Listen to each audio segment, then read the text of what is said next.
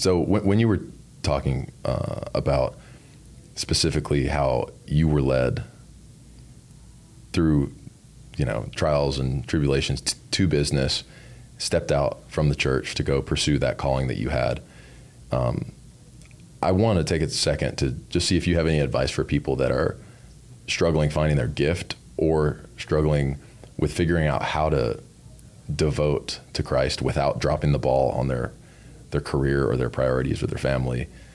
Like, what was it? What was that experience like, finding that? Yeah, man. I think knowing like what you're gifted at, I think there does need to be a level of self-awareness to know that when you do something and you enjoy it, that you should probably still keep doing it. Yeah. Because gifts are gifts, and they might be overlooked, but they become a gift to somebody else when you're good at it. Right. The Bible says that he who is skilled in his work will sit amongst kings. Like, if you're just good, because you have to work on a gift. Right. Like, it's not just good at the first go.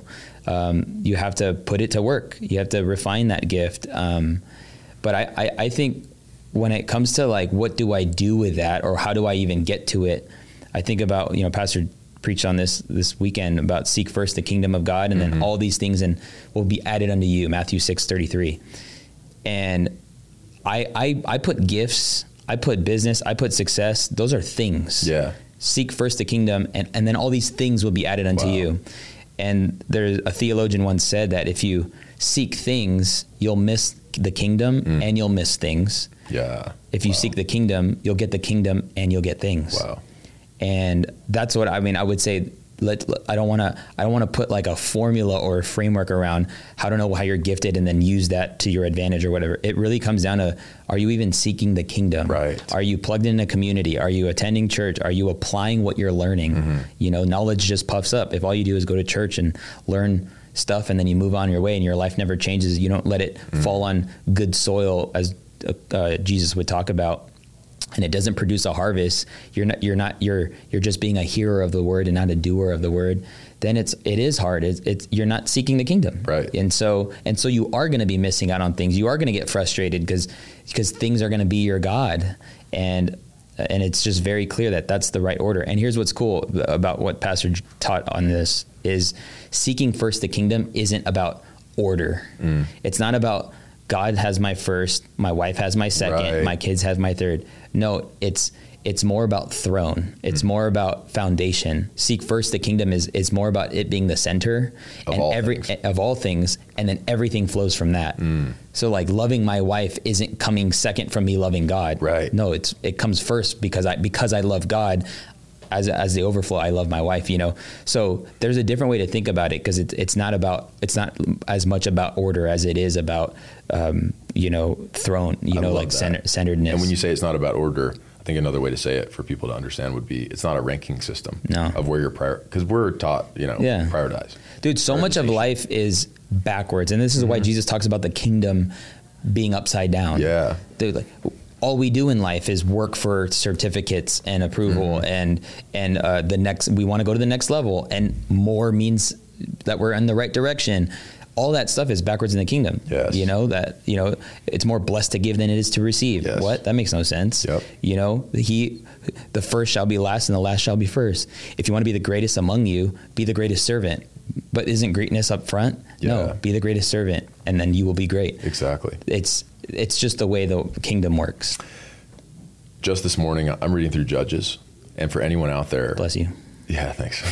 For anyone out there that is kind of looking for, hey, where do I start? Like, if I do want to give it a chance and say, hey, okay, God, creator of all things, creator of the universe, I want to give you a shot and at least try to reach out a little bit.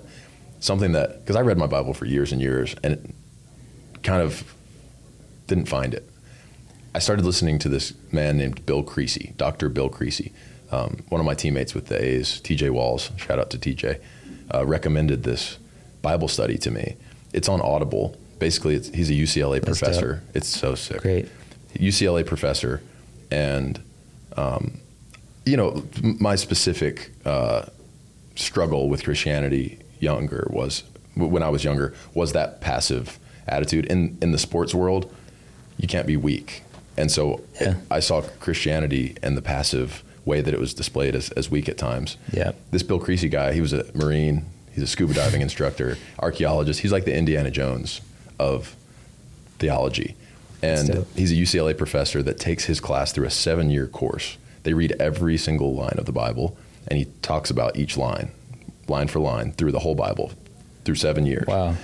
And then he takes his class over to the Holy Land twice a year to like retrack the footsteps of the stories they've been going over.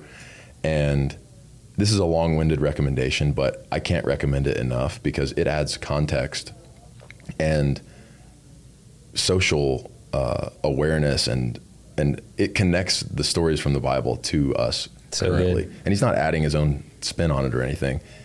He's a believer, and he's pretty tried and true to the gospel. But man, it has opened up the Bible for me in a way that I had never experienced. So this morning I'm going through Judges, and there's a story about a guy named Jephthah. I think it was Gideon's son. And when Gideon died, they had a battle with the Ammonites, which I think are the Philistines. And basically Jephthah overcame the Ammonites and was honored. And he has this whole 4 chapters in Judges about him. He was one of the judges of Israel.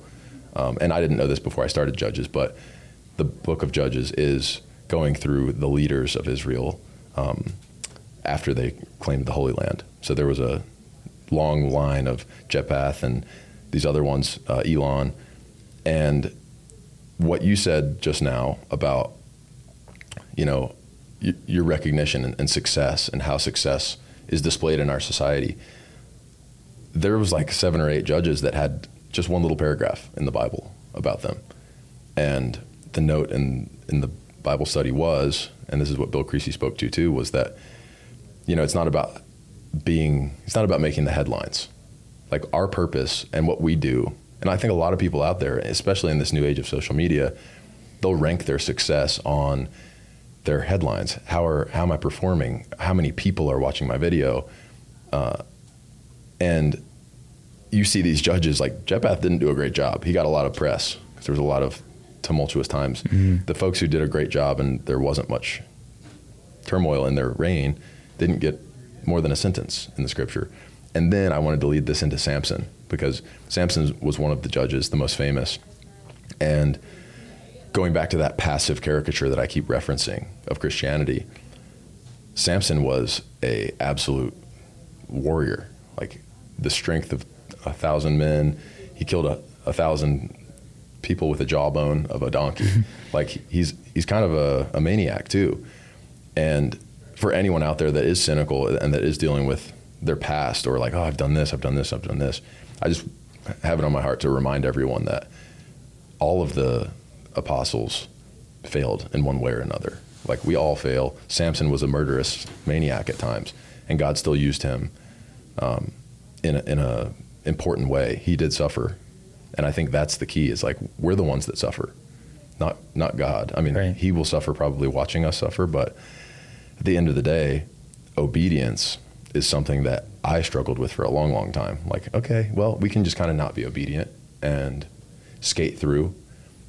And I want to tie this back into Judges and to all the apostles and what I'm getting at. But I think the core of all of this is that when we let suffering derail us from obedience, or when we tie obedience to this rule set or this ranking system, like you just mentioned, we're missing that actual connection.